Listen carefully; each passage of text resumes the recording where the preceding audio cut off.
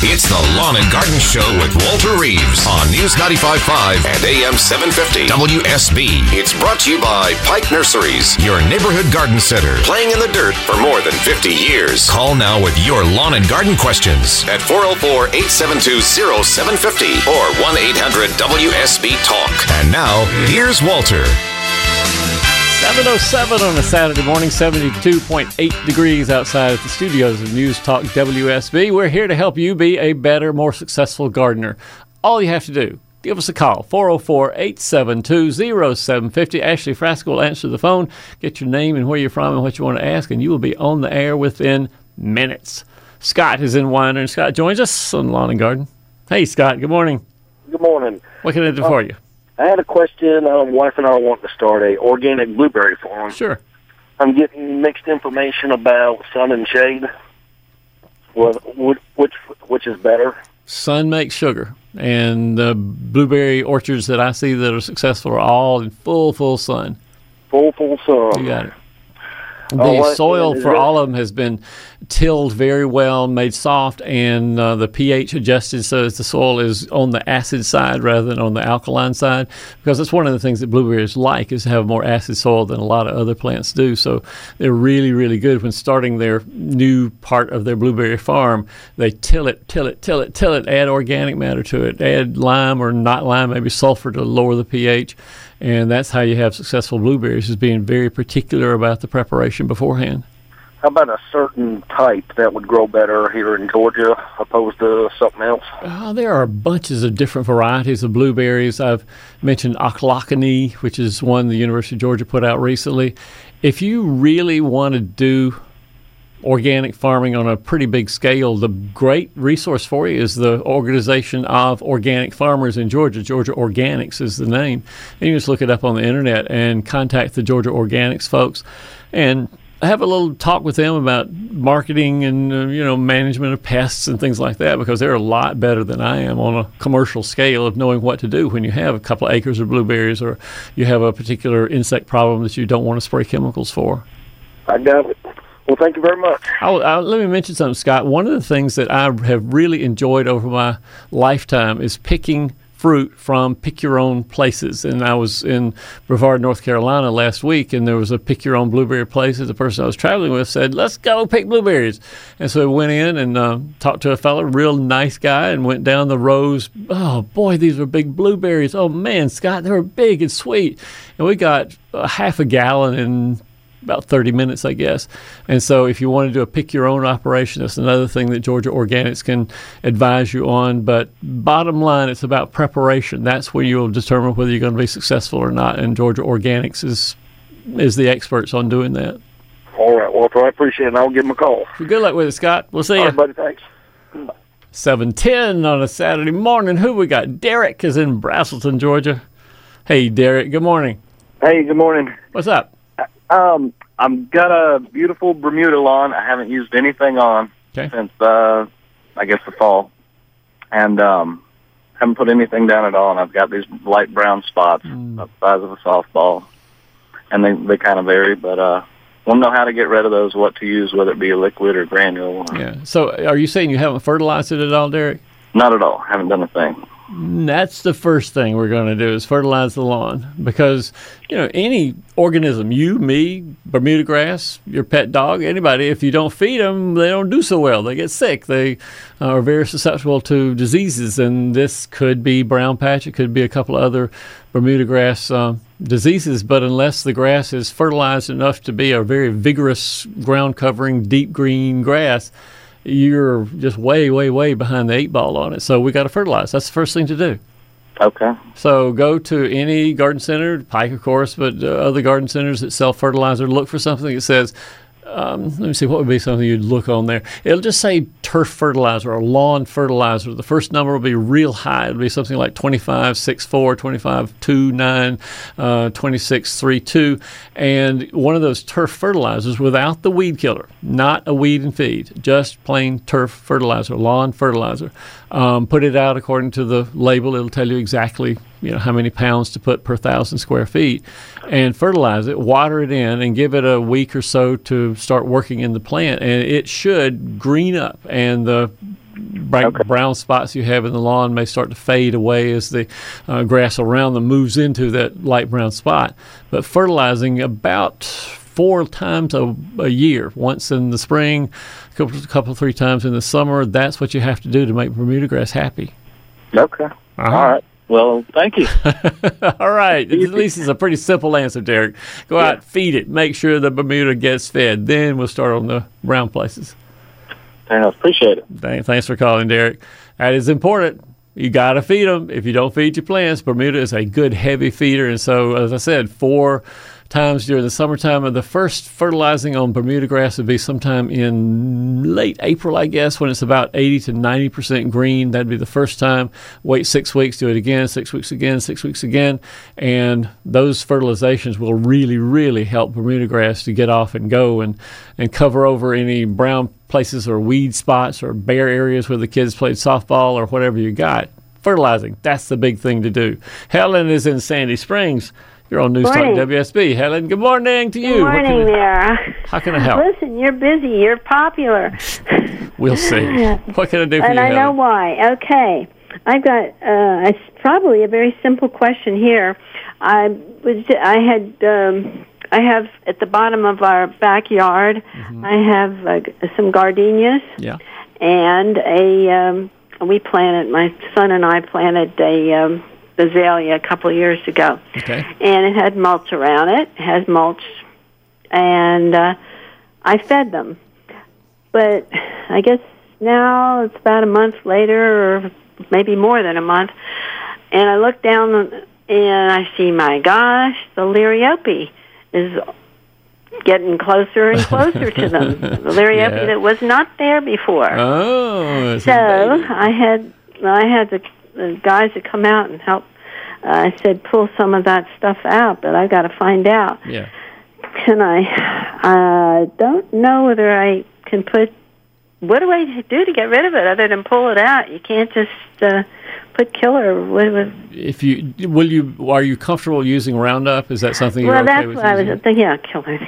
If you have a pretty big piece of cardboard, you can just put the cardboard between the Liriope and the leaves and branches of your azalea and gardenia and spray the Roundup on the leaves of the Liriope. It doesn't transmit from the Liriope to the plants nearby. Roundup, once it hits the plant or once it hits the soil, is pretty much immobile from then on. It doesn't go anywhere, and so that would be my recommendation. That's what I was hoping. Yeah, protect your plants. Yeah, because that'd be easier than pulling it. I mean, he pulled but he didn't get the roots, and I know that. I know that Liriope is blooming right now. Do you know what color the flowers are on your Liriope patch? Ours is not blooming at this point, and it does bloom maybe later. Yeah. And it's usually a bluish color. That's actually a good answer, because if you have strictly white flowers on Liriope, my experience is that that's more likely to be a species of Liriope that's very invasive. It's called Liriope spicata, and it just grows everywhere and spreads everywhere. You don't want the ones with a complete white flower. But the Liriope muscari, which is probably now what you have, is a clump-forming Liriope, so it doesn't spread out through everything so fast. Look at the white flowers. That's good to know. If you want to see a comparison of the two, you can go to my website. I've got pictures of both. You can just type spicata, S-P-I-C-A-T-A, and it'll take you to the page of showing flowers of both of them and how to know whether you have the spicata, the spreading Liriope, or muscari, which is the clumping Liriope. Okay. And a quick question, ligustrum, is that a ground cover, kind of a evergreen? No, it's a shrub. I'm trying to think of what I have. I'll have to call you back then. Well, someday. I have a better thing than that. If you'll go to my website, there's a part of the website called Name That Plant. And if you go and type in some information that we need so we can make sure we know where you are, you can submit 3 pictures of whatever plant in the world you want to identify. Well, that's good to know, too. Maybe stand if I don't 10 get down feet. to Pikes first. Yeah, or go to Pike. Pike, people know what they're talking about. That's the only other thing I do is I take a sprig down there. And but I'm glad about this Liriope, though, because I think ours is blue. It's a pretty flower, but it usually comes more September, late August. Maybe so. Mine's blooming now, so that's why I'm thinking of Liriope. And you have that purplish Yeah, I have the purplish color in most of my landscape, but every once in a while I will see the spicata liriope and think, I need to get some Roundup over there and kill that stuff. Yeah, get rid of that. Okay, good enough. Well, thanks so much. That'll make my job a little bit. I won't get them to do the okay, good enough. Sure enough. Thanks for calling, Helen. All right, thank you so much. Coming up in the next half hour, Jim in Hiram wants to know how to control white flies on crepe myrtles. That he has tried 7 insecticide. It hadn't done very well for him. What should he do? Jack in Atlanta wants to bring in soil for a raised bed. Needs to know about how many inches deep should that raised bed be. And Beta has a question about you growing a blueberry in a pot. She hadn't been successful yet. Is there a way to be more successful in growing blueberries in a pot? That and your question as well, 404-872-0750. We'll be back right after this. This is Scott Slade, host of Atlanta's Morning News on News 95.5 at AM 750 WSB. We'll be covering breaking news, Kirk Mellish weather, and traffic red alerts through the weekend. And the Southeast's largest news team is here for you first thing Monday morning when you head back to work. News 95.5 at AM 750 WSB. Now back to Walter Reeves and the lawn and garden advice you need. For a white guy.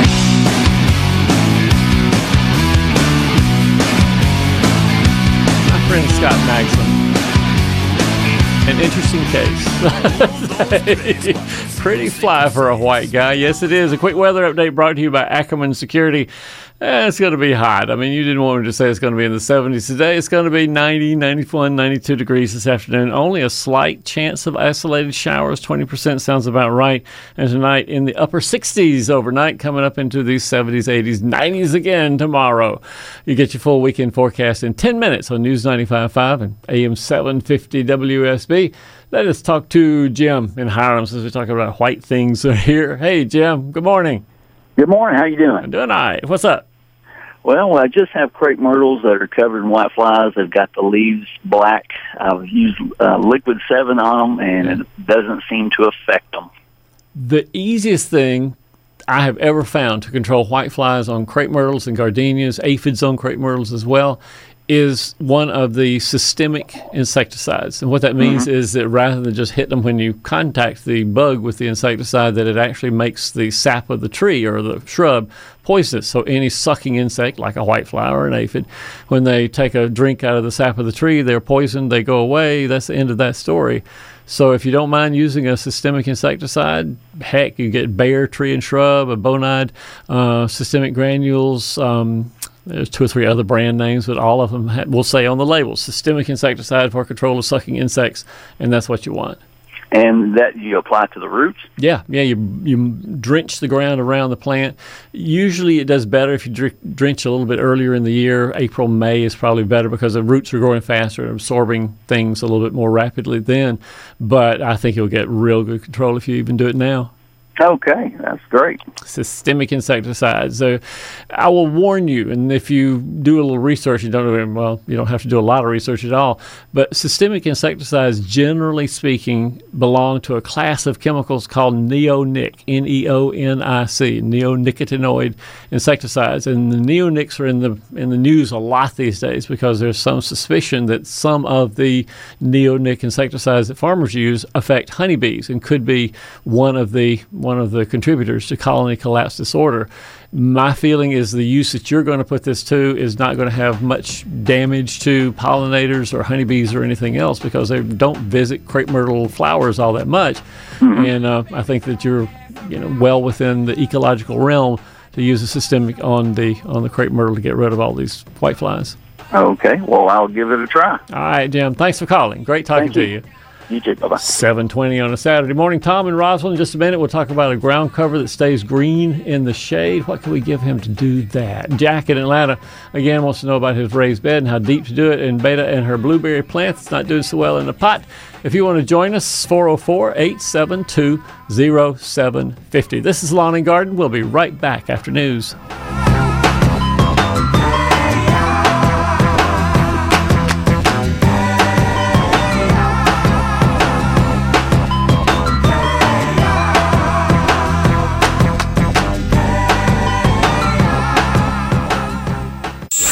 It's the Lawn and Garden Show with Walter Reeves on News 95.5 and AM 750 WSB. It's brought to you by Pike Nurseries, your neighborhood garden center, playing in the dirt for more than 50 years. Call now with your lawn and garden questions at 404-872-0750 or 1-800-WSB-TALK. And now, here's Walter. 7:36, 73 degrees outside. This is Lawn and Garden. I'm Walter Reeves, the Georgia Gardener, here to help you be more successful in your garden by answering your questions to make the practical answer what you can accomplish and do your job of gardening a little bit better. Bring a little happiness into the garden as well, because that certainly makes me happy to walk around in my garden and landscape too. And if you're not happy when you're outside in your garden, then you've got too much garden. You need a little bit of adjustment on how much garden you have. Jack is in Atlanta, and you're on News Talk WSB. Jack, good morning. Good morning, Walter. How are you doing? I'm all right. What's going on, Jack? Good. Well, I'm in the Grant Park area, and we have gotten permission from the Atlanta Housing Authority to use some of their land for a community garden. Got it.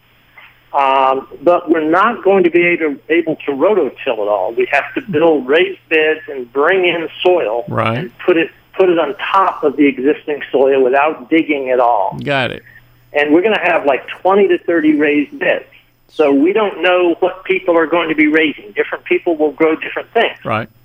So the question is, how much soil, how deep should we make the beds so that we got a wide variety of possibilities for people to come in and grow whatever they want to inside these beds? Ooh, Jack, I'm going to say minimum 10 inches, maximum 12. I don't think you get any advantage by going any more than 12 inches. And if you got a whatever's lining your beds, if you had a 2x12 piece of wood, that would probably be enough. So 2x12s is what I think you ought to use. All right. All right. See, that's an easy answer. I just think if you get any lower than that, down to 6 inches of depth, there's just too many roots of some of the bigger vegetables, pumpkins, sweet potatoes, things like that, that they would rather not be in that shallow of a soil. So 10 inches might do okay for the sweet potatoes and things, but I think 12 inches is going to be adequate for anything your neighbors want to grow there. All right. Great. All right. Where are you going to get the soil from, Jack? Well, we're going to look around a little bit. We'll probably be making some of our own compost to add into it after a while. Good. But we're going to have to look around and see. I mean, it's going to be a lot of soil. So we haven't figured that out yet. Does the place over on Memorial Drive that sells sand and rocks and things like that, do they sell soil as well, or do you know? They do. I don't know if it's good enough to do completely, a vegetable garden with just theirs or not. We haven't checked into that. We're just beginning to those details. It's going to be a lot of soil, though. You're really smart to go to the place where you're going to get the soil, examine it, put it in your hand, sort of rub it back and forth, see if it's got a little bit of sand in it, see how much organic matter it has in it, and don't just call somebody on the telephone and say, hey, deliver us 2 truckloads of whatever you got. You really, really, because of your case, you want your folks to be successful, and you really depend on how good the soil is when it's first put into the beds. So, go investigate. Go find out what works or what is on sale from the various landscape supply places and get the best one. Well, that's what we're going to do, because it's going to be more than 2 truckloads. We're going to have we could have 20 beds 10 feet long. That's a lot of soil. Call for volunteers. That's what you need to help unload those trucks. It's going to be fun. Try to do it on a cloudy day, Jack. Just a little hint there. A cloudy day would be a lot better than a sunny day in summertime. We're planning it for February already. Oh, that'd be great. Great time in February. Let me know how it turns out. All right. Thanks for calling, Jack. Yep. We got Beta, and Beta has a question about blueberries, growing blueberries in a pot. Yeah, let's do that. Hey, Beta, good morning. Good morning, Walter. Thanks for taking my call. I have a blueberry plant in a pot. Yeah. And it was doing really well a couple of months ago when it started blooming and giving fruit. And I thought I was going to save it from the birds. Sure. Inside a sunroom. And for about 2 weeks, I continued to take the fruit because there were no signs of damage. So did you say you took the blueberry into your sunroom? That's how you're protecting it from birds? Yeah, it was outside before. Right. In the sun, and it was doing well. And right around the time it was blooming and giving fruit, and the birds were coming in. I thought, okay, I can just put it inside the sunroom. Bad idea. Bad idea, Beta. It's not going to do so well in the sunroom. No. Yeah, for 2 weeks. After 2 weeks, I thought it was. I didn't see any damage, but I took it back outside. Yeah. And left it there, but after I took it outside, I put a bird net on the top. So what's your question? My question is, after I put the bird net, a week later, the leaves started drying up. Yeah. So I took the net out.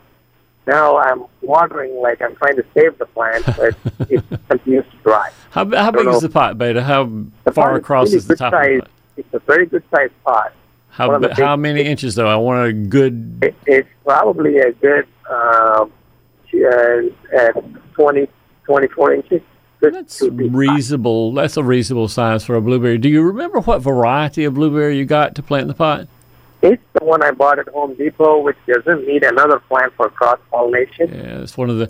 All right, here is the problems that I see, Beta. Number one, don't bring the blueberry indoors. There's no way in the world you'll get enough sunshine on the blueberry to make fruit inside, even in a real bright, sunny sunroom or in front of a picture window or something like that. Blueberries need full sun, so it has to be outside, even though the birds are pecking on your berries and driving you crazy that way. And go ahead and you've made the netting to put over it. That's a great way to keep the birds away from the fruit. Number two, the blueberry probably is not adapted to growing in a pot of 24 inches wide.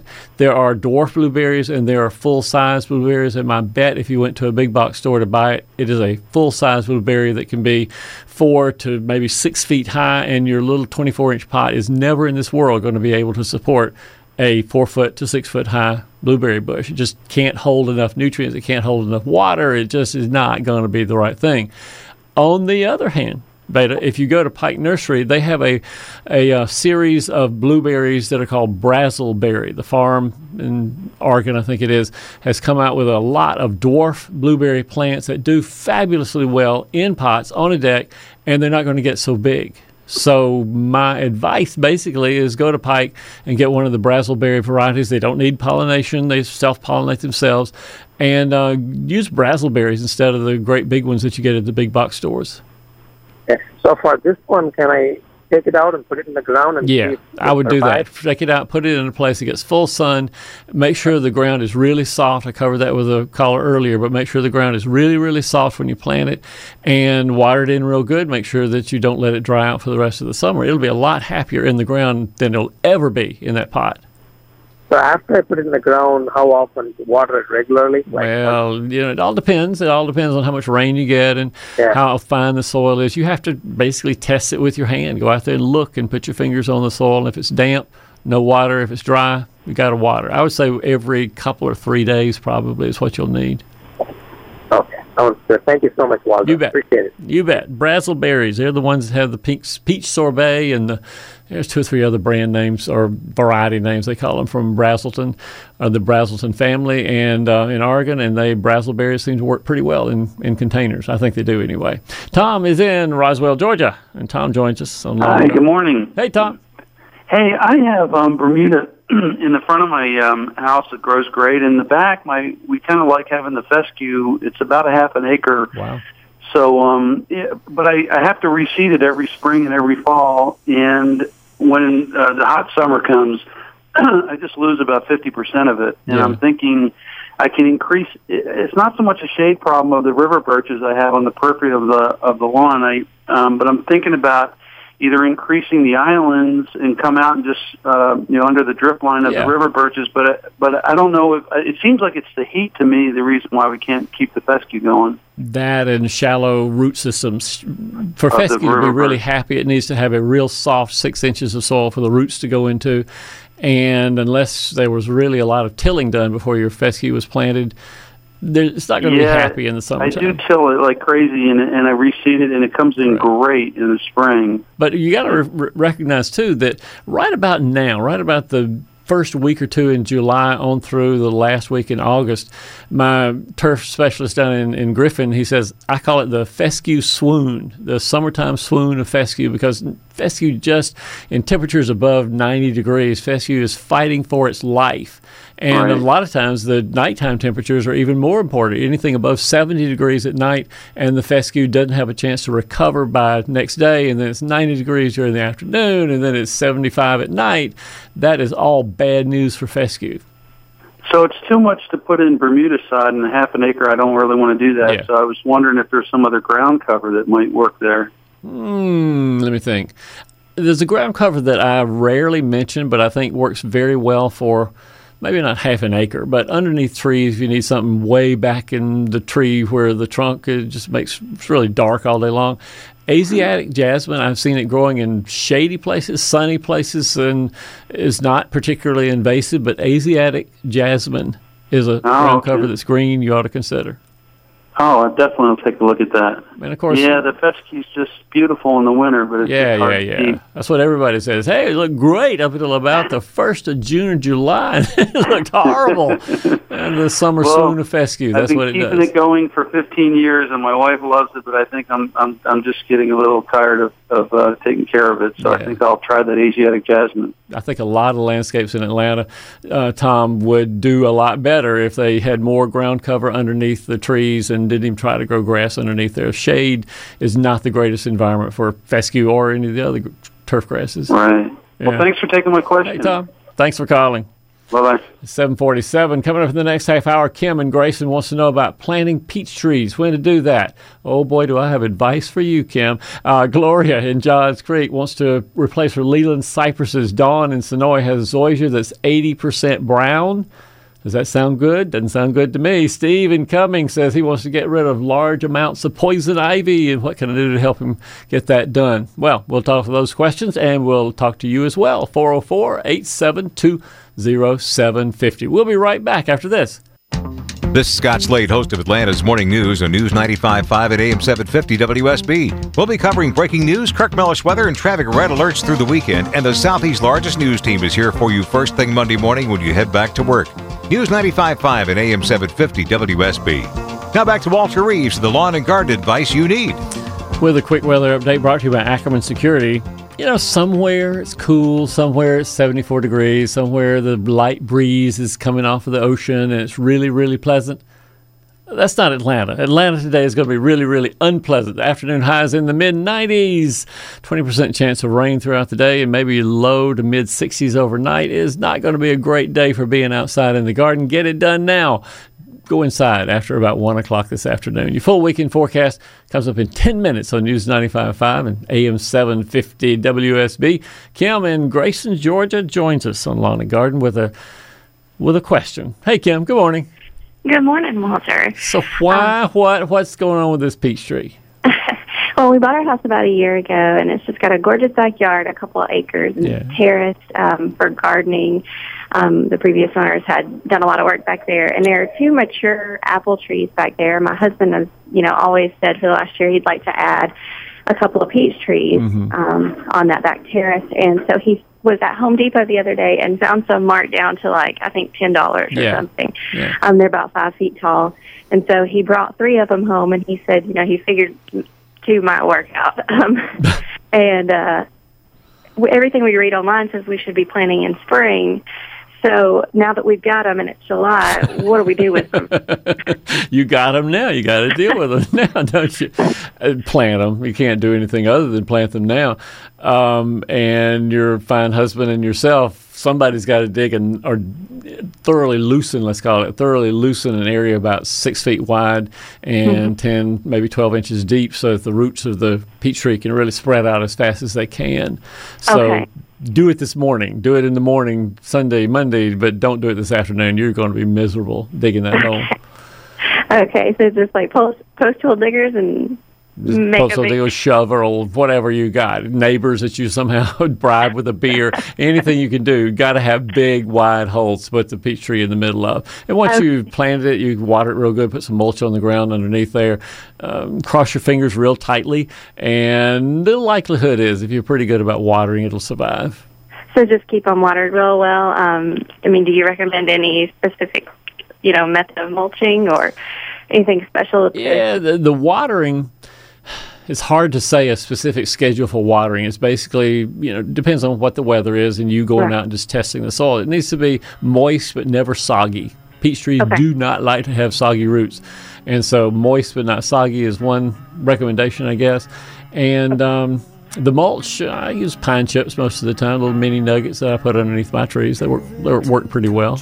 Okay, perfect. Do you have any idea about how many years before we would see any fruit on these? 2.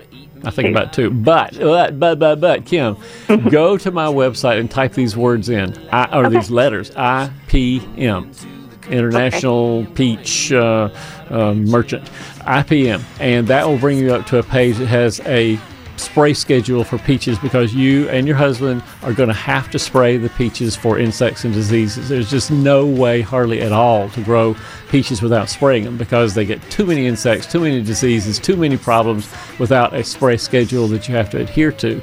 So if you're thinking about being successful with peaches, get that spray schedule by typing IPM when you go to walterreeves.com. Give you a little guidance on how to spray them and how to keep the bugs and the diseases at bay. You'll need that. Believe me, you will need that. It's 7:58 at News Talk WSB. This is Lawn and Garden. We'll be right back after news. I took a little nap when the roots all twist, squished your rotten peach in my fist, and dreamed about you, a woman.